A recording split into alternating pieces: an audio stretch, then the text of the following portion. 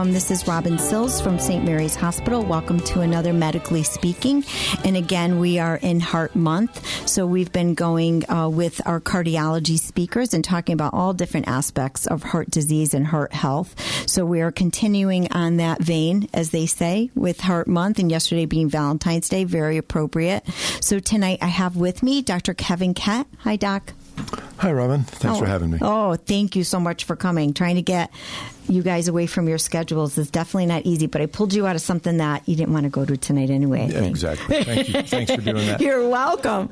So Dr. Kett has been a cardiologist here in the Greater Waterbury area for over 26, 27 years, I would say, right? Every bit of that. Every bit of that. Every bit of that. And has recently joined the Franklin Medical Group and is part of our cardiology team over on West Main Street. And we are so honored that you became part of us. You've always been part of the St. Mary's family, but...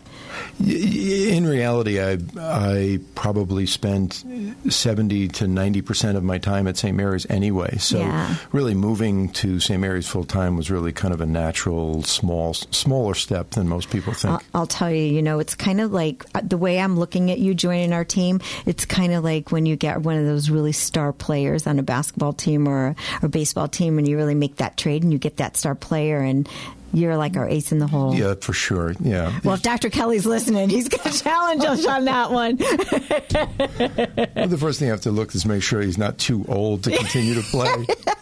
You're not too old to continue to play. You're definitely one where we can have an extended contract, so I'm excited about that. Yeah, I'm looking forward to that. Yeah. Too. So, and yet if you're old to play, if you're too old, then I'm too old to play. There you go. We'll drive off into the sunset together like Thelma and Louise. So, Dr. Kett has been with us for the last couple of years as a Franklin provider, and he is... I'll go through his bio just because Dr. Kelly likes me to do that because he thinks, and he does, he knows all of our cardiologists have an incredible resume. And it's something that we don't always share. So we'd like to do that. So you completed your medical degree at SUNY Stony Brook, and you went on to do your internship, residency, fellowship in cardiology, and a fellowship in angioplasty at New England Deaconess Hospital in Boston, right? That's right. During that time, you received the James L. Tullis Award at the Deaconess Hospital as a resident. That's a long time ago. That was a long time ago. And also as an instructor in medicine at Harvard Medical School. Mm-hmm. And that's incredibly impressive. Not really. Not really? So as a cardiologist, where do your specialties lie? Well, as you said, I did my training in interventional cardiology in angioplasty and did that for 23 years after I learned it.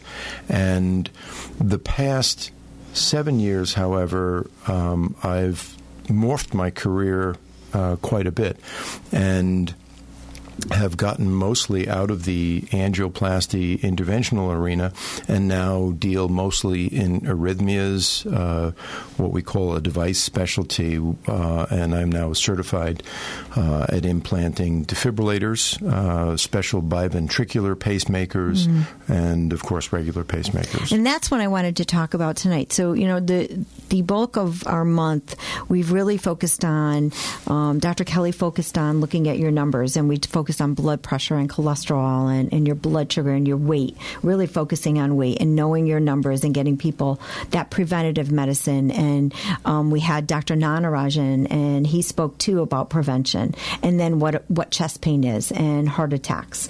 But I'd really like to focus on some of those areas in cardiology, and that's why tonight I'd love to talk about the arrhythmias and the devices and then move on to your past a little bit, but still, one of your babies, angioplasty, and what we do here. Sure. So I think that'll definitely fill up our hour. But before we do that, we received an accreditation, a really, really significant accreditation, which your team was part of. So I definitely want to highlight it.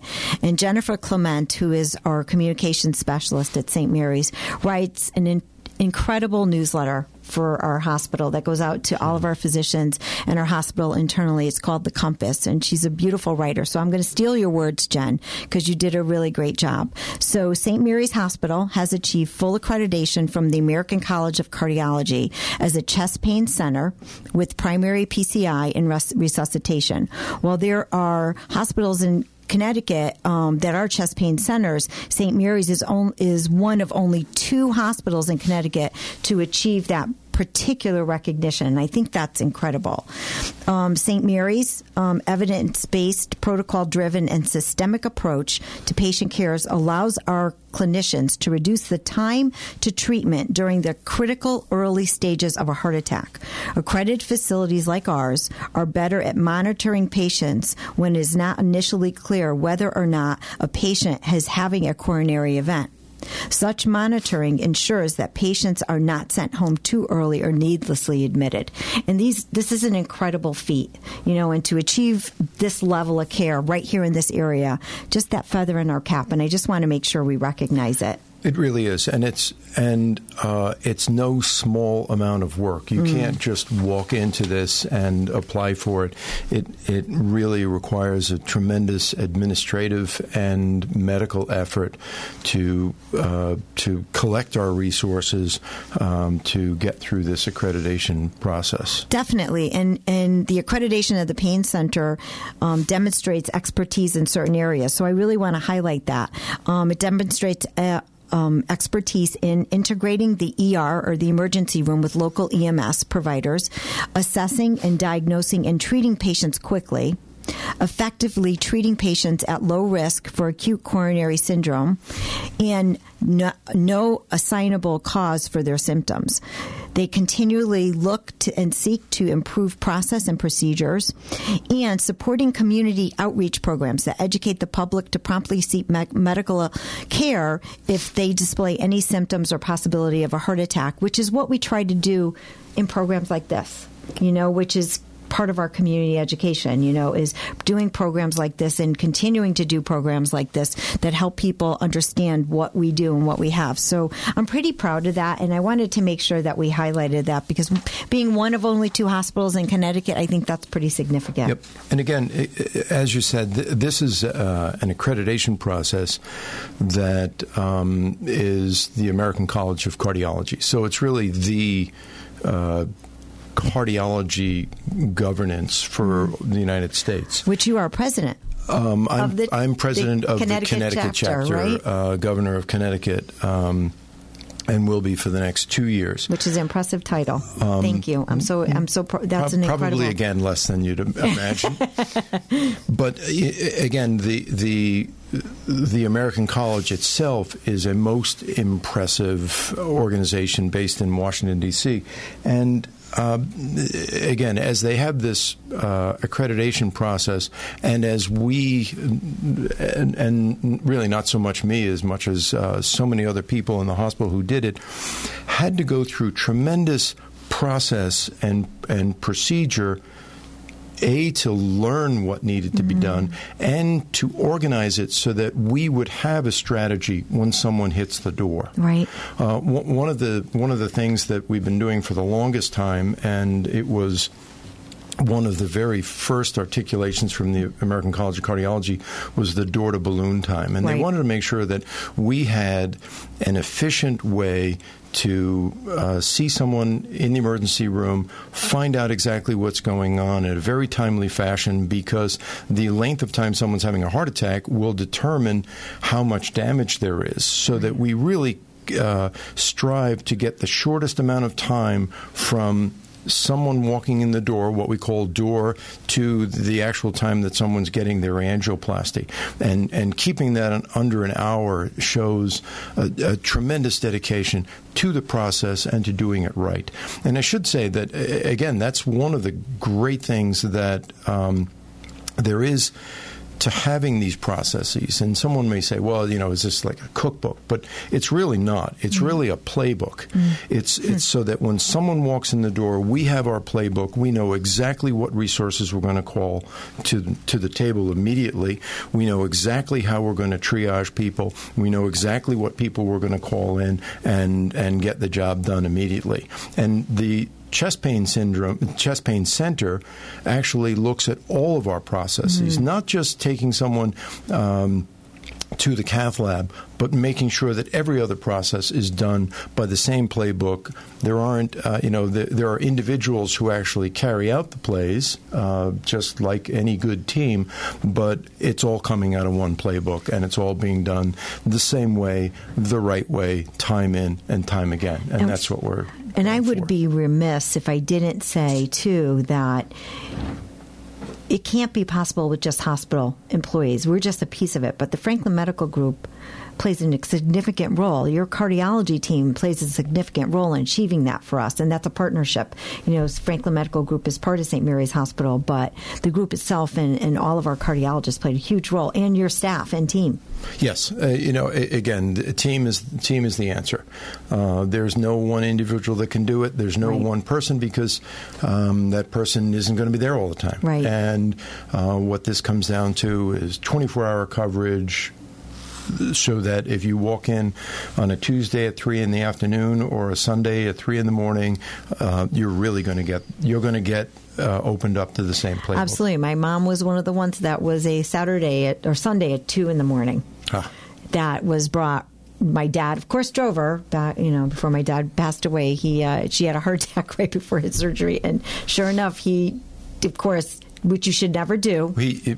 Should never do. Didn't call me. Didn't call anyone, and didn't want to make the ambulance noise on the street. Right. Now, part of our job here is to help inform the public as to their job in getting to the hospital. Right. But as we see, as the slogan "Door to Balloon," it's only when they hit the door that everything's done exactly That's right. Until then, it's a free for all. But like I said to my dad, I said, and again, her care was impeccable because she had gotten to the ER, and the playbook was there. The playbook was there. She got to the cath lab and was in a room by 4. It was incredible. It was in the morning. Yeah, just incredible care. But the piece that I said to my dad that I try to educate others on now is when you do call the ambulance, they are linked to the hospital. So the care starts when that EMS person gets to your house immediately versus my father warming up the car and putting my mother in the car. Right. And the process of getting information, getting vitals, getting cardiograms,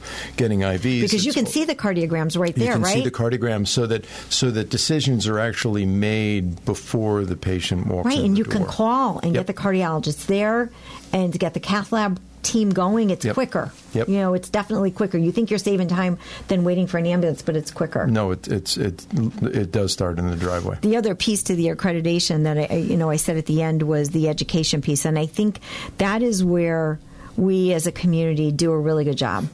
I really believe that our community outreach and the programming that we do, both through our Spirit of Women, through any other program we're involved in, including radio, and Jennifer sitting in her office doing tweets now with the show, tweeting, Facebook, getting as much information out to the public as we can. I think we do a really good job with that. You're exactly right. And that's one of the levels that they looked at, I'm sure. Yep. Because that's a piece that you had a level you needed to achieve. That's all part of it. Also, we can't overlook the education that we ourselves get, because this is really a best practice situation. There may be another hospital in Idaho or Illinois that has actually been working on this as well, so we share best practices, and that's all part of this centralized accreditation process. It's so true. I love being part of a larger network too myself now, because I'm able to learn so much more from more community partners, and being part of a regional system. I'm actually part of a physician relations group now. They just put me on that's national, so with Trinity. So it's kind of neat being able to find those best practices and being able to have this and share best practices. I think it's huge because we do learn from each other. That's absolutely. What it's all about. So, to the topics at hand. So, you are my expert in arrhythmias. And, I'm sure our audience out there, and again, you can call in 203-757-1320. Don't be shy. You have a cardiologist right at hand. But what is an arrhythmia? Let's say what's an arrhythmia first. Okay, so if you were to back off and appreciate that the heart is a muscle, and we were just talking about this muscle needing its own blood supply in order to remain healthy. The heart also needs an electrical system, and the electrical system to the heart is what gives it a regular heartbeat. There's a pacemaker within the heart that functions in most of us for 100 years without making a sound. And beyond that pacemaker, there is a form of an electrical system that conducts the heartbeat from the top part of the heart to the bottom part. And anything that disrupts that smooth electrical flow that's rhythmic and that starts at the top of the heart and moves its way down, anything that impedes that or breaks that rhythm conduction, we call an arrhythmia. So it's an irregularity of basically the regular heartbeat. Are there more than not people that are predisposed for something for an arrhythmia? Well, there are several kinds of arrhythmias, and some people are predisposed to one type or another. Okay. There is a type of arrhythmia called atrial fibrillation, and I think I'm going to stay away from that for now because that we could talk about that for a week. Yeah, and if you know me and you know my husband, you know that's our sore spot. So we'll do another show on that. And it's everyone's sore spot. It's the most common and becoming more common for several reasons. But it's not totally intuitive that the real danger of atrial fibrillation is not so much the irregular heartbeat as much as the blood clots that can accumulate when this atrial fibrillation is occurring. So, but that, again, that's for another discussion. On the other hand, you opened up yourself to another show. I opened myself to another show. Let's book it right now and we'll be good. So, probably the most common thing that we've been doing the longest is if the heartbeat is too slow. Right. Or if the conduction doesn't reach the bottom of the heart. That's a fairly simple fix that we've had for well over 30 years, and that's called a pacemaker.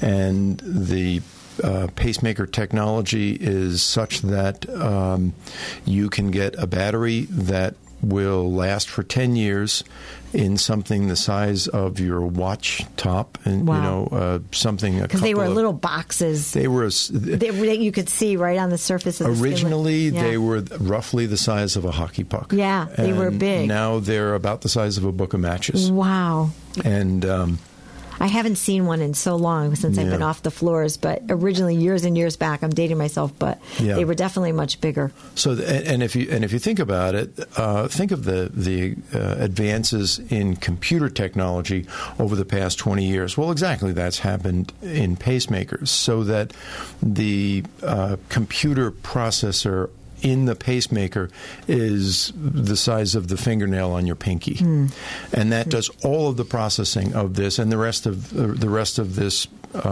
pacemaker is all battery. And we have been able to, using other technologies such as carbon and high impedance leads, we're able to make the amount of electricity that goes through that wire 60 times a minute so small that it really doesn't deplete the battery except over a 10-year process. Wow. So things like slow heartbeats have been essentially almost perfectly replaced by pacemakers in an almost outpatient procedure. Really, outpatient? Well, we're getting there. Right now, when someone has the procedure, they come in and we watch them overnight, send them home first thing in the morning. Literally, after they get their pacemaker, they can get up and walk around in an hour. Wow. I joke with them that if the hospital is short-staffed, they're the ones that have to deliver the meal trays to all the sick patients. They probably have the most energy at that point, right? They're so relieved that it's all over. They say, I'll deliver all the trays, anything. No problem. Everything is good. As long as you don't send me a bill. Yeah. So that's interesting to me. So what would be the symptoms of someone with, what brings someone to you and you finally get down that path that it's a slower heartbeat? The most common occurrence of a slow heartbeat is when it's intermittent. So people will feel perfectly fine and then suddenly instantly feel as though the blood has been drained out of them, which literally it has. They say, I'm sitting there at the kitchen table, and the next thing I knew, I felt all gray, and the next thing I knew, I was laying on the floor looking up. And that's a fairly common type of blocked heartbeat that occurs where the conduction system is kind of working intermittently. Wow. And in those cases, a pacemaker, and they'll never have that symptom again. Something that's harder to deal with is someone who has a chronically low heartbeat. And as you can imagine, sometimes we're just tired, and sometimes we can be feeling poorly because we didn't sleep well, or we've gotten ourselves out of shape or something like that. And then you notice that the heartbeat is also slow. And we do resist the temptation to say, oh, with a faster heartbeat, you'll feel better. So just a plain slow heartbeat is not always an indication that someone needs a pacemaker, but certainly the indication that someone has sudden occurrences of lightheaded or loss of consciousness. That's a no-brainer for a pacemaker. So do you find if someone has that sudden occurrence and then they rebound and then they feel good for a while, it doesn't rebound? Does it rebound where it'll, have a sudden occurrence, but then they feel fine. Yeah. And they can say, and very often... because that's so hard. You don't know. You just don't know when you should. You don't know. And right. Of course, no one wants to have a pacemaker. Right. No one wants a procedure. So I'll often see someone in the office and they say, well, it happened on Tuesday, and then maybe it kind of happened again on Friday, but I've felt perfect ever since. And then we will often do what's called a Holter monitor, a 24-hour electrocardiogram. And if we see that they're having intermittent pauses in their heartbeat, then it's just a no-brainer that once that's in, they'll never have another one of those episodes again. And then what do you do for that other patient, the other end of the spectrum, like you just said, the one that has the chronically? Well, with a chronically slow heartbeat, you want to make sure that it's not a medicine that's causing it. Some medicines will slow down the heart. Sometimes we'll do a monitor, the 24-hour monitor, and we can see that at various parts of the day the heart really slows down more than at other times. Yeah. And if someone says, geez, between 4 and 5 in the afternoon I was really wiped out, and you look and the heart rate was even slower, then you get a better sense as to what's going on. Often we'll put someone on a stress test. Right. And when they do the stress test, the purpose of that is to stress them and to see what happens when they start to walk on a treadmill and see that there's an appropriate speeding up of the heart. That's what we're really That's what you're looking for. Yeah. Oh, okay. We have a caller. Hi, this is Robin. Welcome to the show. Thank you for your call. Do you have a question? I do. It's relating to cholesterol levels, though. I don't know if the doctor would be able to help answer that question. We can certainly we'll give it a stab. Absolutely. Okay, I appreciate it because it's confusing. My total cholesterol level is high, like 218, but my bad cholesterol is low, and my good cholesterol is 105, which is way over, the level it should be. Right. And my triglycerides are low. So do I need to be concerned because the total is high? You probably don't need to be concerned. The total cholesterol, as you suspect, has a lot less importance than how this fractionates. So if your good cholesterol is over 100 and your bad cholesterol is actually low, I would say you really have no reason to want to change that. You wouldn't want to go on medicine for anything like that. Just a question, though. Anyone in the family, in your family, with heart disease? Well, I know my father had some issues. I don't know specifics, though. It was a long time ago. Sure. And so I don't know the details of what his heart issues were. And it's possible in those days he could have had very high blood pressure or diabetes or smoked, and we really weren't as educated at that time. Yeah, he did smoke, and he was overweight. Yeah, so he may have actually outstripped doing bad things to himself, anything that having a good cholesterol could have helped. But as a rule, if your HDL is 105 and your LDL is low, I would say do not worry about your cholesterol. Oh, great. Okay, well, I appreciate. And that's not on any medicines, correct? No, cholesterol I'm medicines. not, and I don't want to take any medicines. That's the thing. But they keep saying over 200, you should be concerned. Yeah. And, no, that whole number of total cholesterol is really not that important. Wonderful. Well, I really appreciate the clarification. Thank you so much. Sure. Thank you pleasure. for calling. Okay, thanks for taking my question. You're welcome. Okay, bye-bye. What we may do is send a genetic company to her house and find out what gene she has. Absolutely. Because if we could put that in the drinking water, we'd be quite all right. Oh, definitely.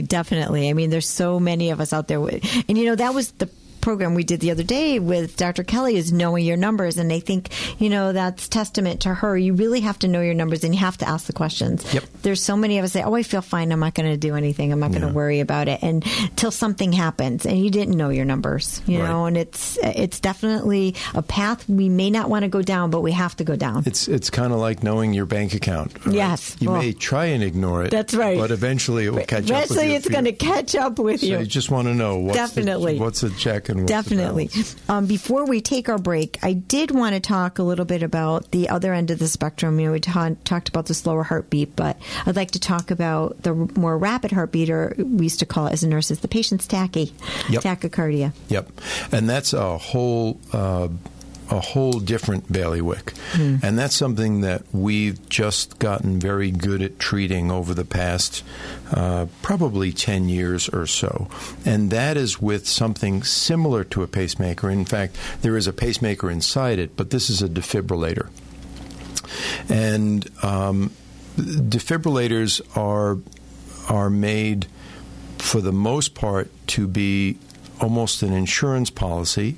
It's put in, not unlike a pacemaker, a lot more electronics, a lot more battery, because you need a lot more of a charge. But this is something that will monitor your heartbeat.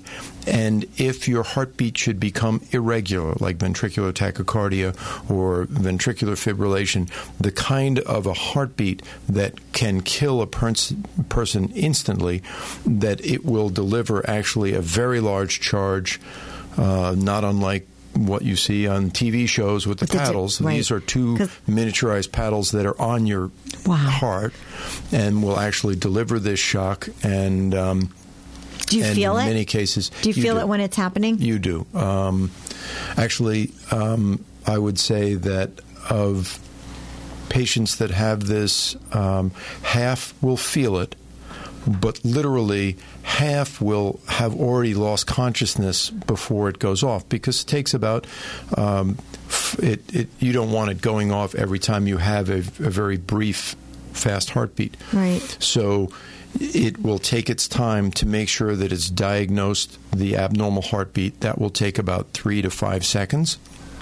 It will then take some time to charge this capacitor. The batteries have to charge what's called a capacitor, which will then deliver this very large shock all at once. So the total time can be, 11, 12, 13 seconds.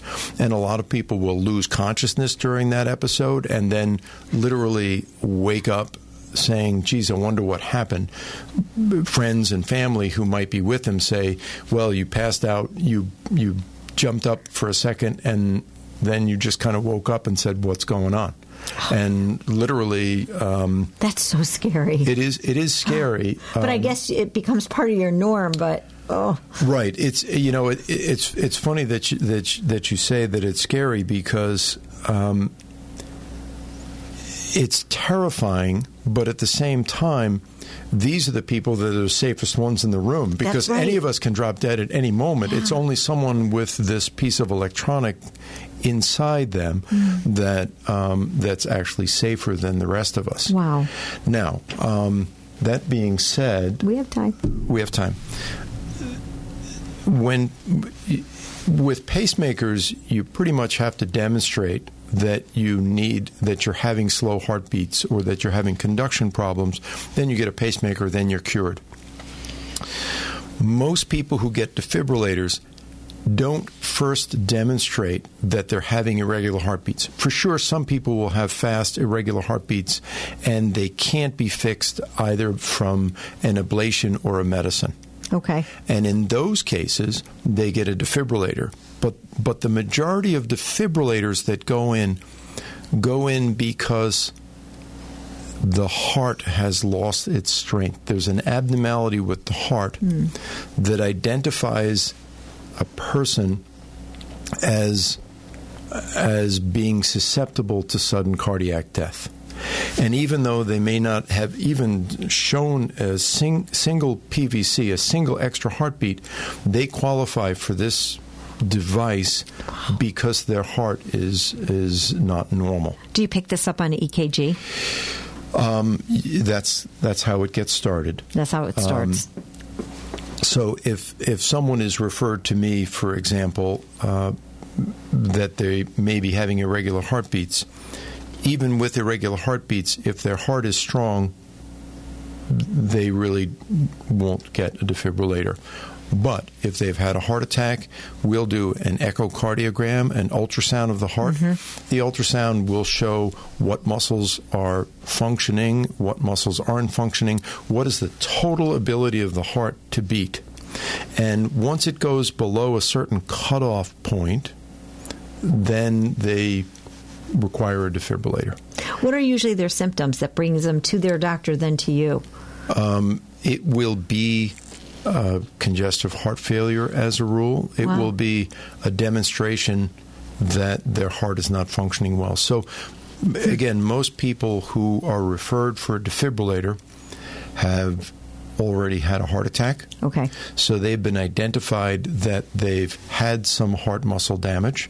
They will then have either a stress test with an imaging, meaning they'll have a nuclear image of their heart that will say exactly where the heart attack was, and also whether or not there's another part of their heart that's at risk.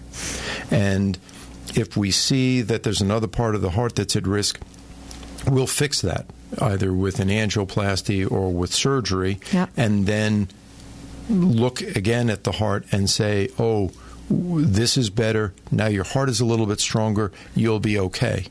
If, on the other hand, there's nothing that can be fixed, or fixing it doesn't make the heart stronger, and the ejection fraction, which is a measure of the heart's strength, doesn't improve, then they will get a defibrillator. Then they'll get a and what's involved in that procedure? Defibrillator is very much like putting in a pacemaker, and the only real difference is that the wires are thicker, so we just put in a slightly bigger hole in the vein, so to speak. Okay. But technically it's put in very much the same way, and the actual defibrillator itself is much larger. It's almost as large. Actually, it's really not. It's not as large as an old pacemaker that we were talking about being the size of a hockey puck. I would say it's the size of a third of a hockey puck. Okay, so it's not that big. Which is much bigger than a pacemaker, but it's still not that big. Most people, you might be able to feel a defibrillator under the skin more easily, but in terms of our ultimate plan, and it's being done in many hospitals in the country, that after a defibrillator is put in or after a pacemaker is put in, people will go home that afternoon. Wow. So it's really not a bigger procedure. It's incredible. And do you have to get them to a level of comfort so that they're not afraid of the device in them, so they know it's going off? Because with a pacemaker, you're not noticing what's happening. You will notice it. Right. But with a defibrillator, I would think that I would need myself education on, okay, this is what's going to happen. This is what you're going to feel, but you've got a level of protection here. Yeah. It's kind of like having your own set of paddles in your like pocketbook. Right. Well, the beauty is, and there are people that say, that's okay, I'll have my own set of paddles and I'll always be ready. Yeah, I don't think so. The beauty is that once this defibrillator is set, you pretty much do set it and ignore it. And most defibrillators don't ever go off. Wow. Right? They're really a very cool, highly technological insurance policy that you hope never to collect on. Yeah. And what happens is that we will check the battery on a regular basis. It will record every time there's a prolonged fast heartbeat, so that I'll see someone periodically in the office, and transmissions come through the internet to Yeah, I know Dr. Kelly was telling me about that. We have you're able to actually monitor if you're not feeling right? And really so that we can do that, and then as the battery starts to wear down, we then wait until the appropriate time, and then we'll just basically change out the battery, leaving the wires there. Oh, that's really good. Right. So how long does the battery last in those? Is it shorter time than a pacemaker? It's shorter than a pacemaker. About 8 years for a defibrillator, whereas with a pacemaker, like I say, most of them are guaranteed for 10. Yeah. And they'll often work for 12 and 13. So, and just the level of education for our patients out there, for the community, because I know this is so important working in my past life of imaging. Please know what's been put in your body. Yes. So that if you carry the card. Yes, carry the card. You're issued a card, correct? Yep. So that they know what material the device is made out of. So if you do need imaging such as an MRI, they know what you have in you. Right. I can't stress that enough, because there's so many individuals like, I'd have lost the card, and then the doctor's not in practice anymore. They have no idea what's in them. Yep. So are the devices today made in such a way that they're compatible with other imaging, or is there still metal to worry about movement? The newer pacemakers and defibrillators actually are MRI safe. Okay. So you can have an MRI. Right. The older ones with more metal, and unfortunately, the older ones where the older leads are in are very difficult to remove. Right, so you don't want to change them. So you don't change those out, and they're not MRI compatible. Okay. But pretty much anything going in from 2016 on is going to be MRI compatible. So that's just my little level of education to the public. Yep. So if you do have a device and you find the card. And actually, I tell all my patients to try and memorize the company that made the device. Right. Because invariably, if you separate your shoulder while you're playing volleyball, you'll probably forget your wallet on your way to the emergency room. Absolutely, right. And that's where your card is. That's where your card is, right. So put it in your phone. Put the name in your phone. Take a picture of it. Or just memorize that, I have a Medtronic device, or I have a Guidant device, or mine is made by St. Jude, or Biotronic.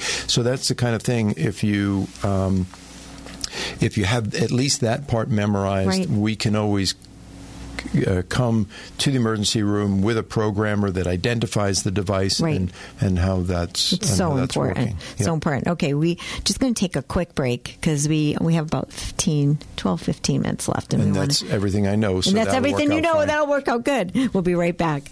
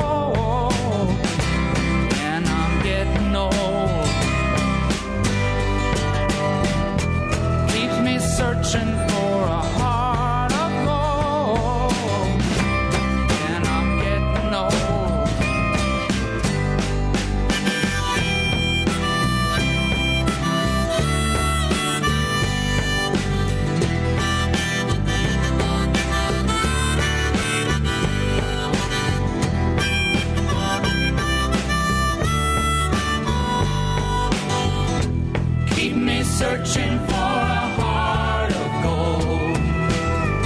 You keep me searching and I'm growing old.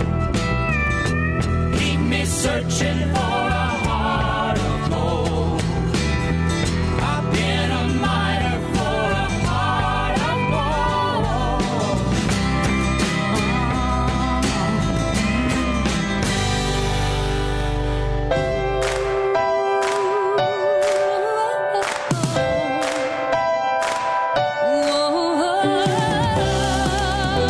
Welcome back, everyone. Hi, Robin Sills from St. Mary's Hospital on our Medically Speaking program. And we're continuing the month, Heart Month. And Johnny picked an appropriate song to take our break with, Heart of Gold. So thank you, Johnny. He was trying to find something with a heart in it.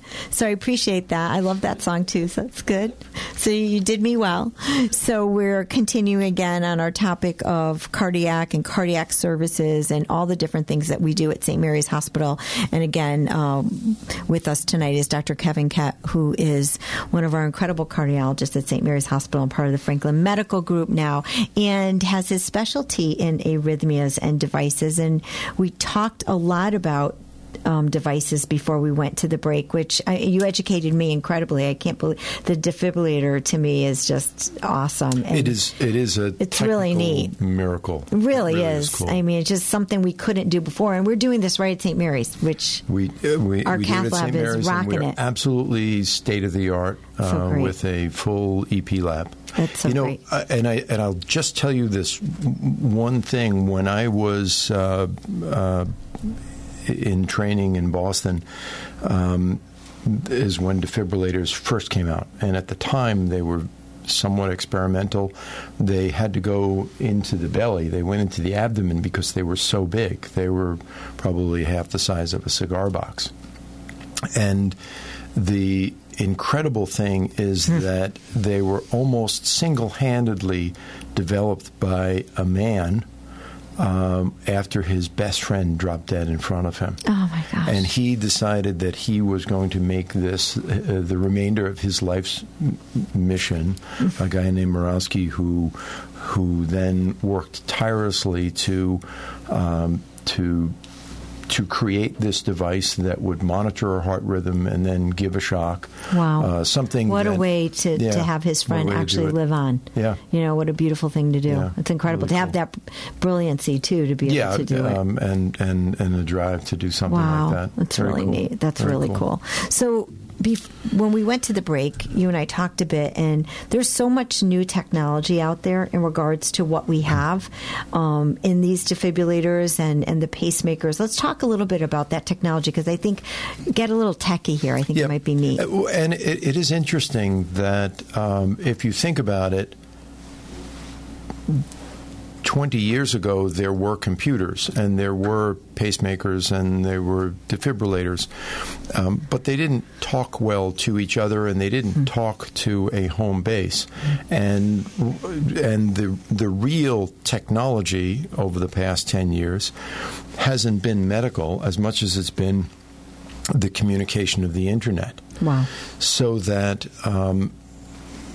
what we have now is defibrillators and pacemakers, and then one other thing that I'm going to tell you about that talk, for lack of a better word, talk to a small device that sits on your night table and talks via Bluetooth, not unlike the way your phone can talk to your thermostat. Now your defibrillator or pacemaker talks to a device on your night table without you having to do anything.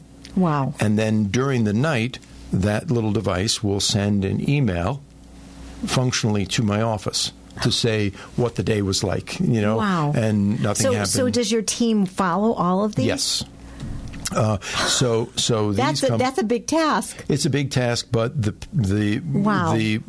people and the person who does this specifically is supremely talented and organized. Wow. And turns on the computer, and up comes a list of all the defibrillators and all the devices, and obviously the companies make it they make it make sense. They make it so that you can take the signal out of the noise, and by that I mean is there'll be a list of devices that checked in and said everything is fine, and then the one or two where an event occurred, they'll be in a different color, they'll be singled out, so you can just go right to that one. You can find out what the rhythm was, and you can find out what happened. So that happens automatically, whereas in the past, someone would have to hook themselves up to a monitor, or they'd have to make a phone call. Now it's done automatically without even knowing about it. So are these checked every single day? So these, depending on the device, most of them do check every single day. Depends on how you program them. Right. They can be programmed so that once a week they'll download their information. Okay. Every 3 months they'll download their information, but they'll constantly be monitoring. Now, there is a new device that's kind of sprung out of all of this technology, and it's using the same pacemaker technology, but it's not a pacemaker. It's just a monitor. Wow. So it doesn't have the ability to pace a heart or defibrillate a heart, but it does have the ability to monitor a heartbeat. And it's roughly the size of a paperclip. It's probably the size of a paperclip, maybe twice as thick as a paperclip. Wow. And that's literally injected under the skin through a cut that's about 1/4 of an inch long. It's injected under the skin, and it will monitor the heartbeat. And those devices specifically exploit this technology. And what they do is they speak to the device that sits on your night table, and every single night it will download the information from the heart rhythm of that person. So who would get one of those? Who would get that? There are really two people who get them. People who have fainting spells, and we don't know why they're fainting. And if they're fainting with a fast heartbeat, or if they're fainting because they have a blood pressure issue, or they're fainting because they have seizures, or something that's got nothing to do with the heart stopping, you don't want to put a pacemaker in them. Right. That would be totally inappropriate and a waste. So sometimes you need to prove what's going on, so you put this in, and you can see whether, when they're having their fainting spells, the heart is slowing down. Wow. Additionally, so someone can activate it. They can say, I just had a lightheaded spell or a fainting spell. You can tell this device to make a recording or to remember that past 5 minutes, and that gets sent into the office. But additionally, it will automatically record anytime the heart rate slows down or speeds up. And then you're able to better treat the patient once you have this, because it's kind of like a diagnostic tool for you. Exactly. Wow. And then do you take it out after you figure out what's wrong, or? As a rule, being lazy, I tend to leave them in. And they're very small, and they're sometimes hard to find. Wow. I mean, they're small enough that they're literally hard to find. Wow. So that's kind of like the clip that we used to put in imaging, where they still put in imaging in the breast to identify an area that they've done a biopsy on, but then they may not need to go back in and then to you that just area, leave it there. and you leave it there. And it goes forever. Now, the battery on these lasts about 3 years. And I have had people say, "Listen, it's been 3 years. I really don't want it in me," and it's a 5-minute procedure to pluck it out. And we can find it really with an X-ray. It's not that hard, good. but it's Is it not metal? It's a piece of metal. A piece of metal. Wow. There is another interesting thing, and the technology is exploding, and we talked about this, but we're going to save ourselves another hour to talk about atrial fibrillation. Yeah, we're going to, yes, because that's what you're coming back. Right? Yeah. Now, these devices are awesome for finding atrial fibrillation. In fact, that makes me happy. As we touched on, sometimes the only problem of atrial fibrillation is that people have small strokes from the blood clots that occur. Mm-hmm. And then when they go to the emergency room, they're back in the regular rhythm.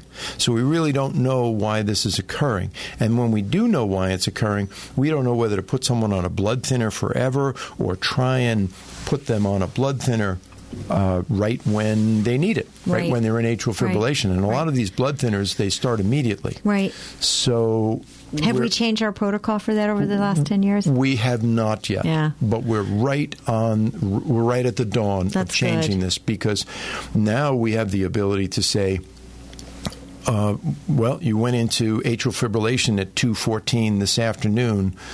And I just got this recording an hour later. You should go on this medicine and protect yourself by. You should protect yourself by going on a blood thinner. That's awesome. So we will be able to watch just that closely, and it really does give us the diagnosis of atrial fibrillation, and we might say at that point, yeah, you really need to go on a blood thinner. Wow.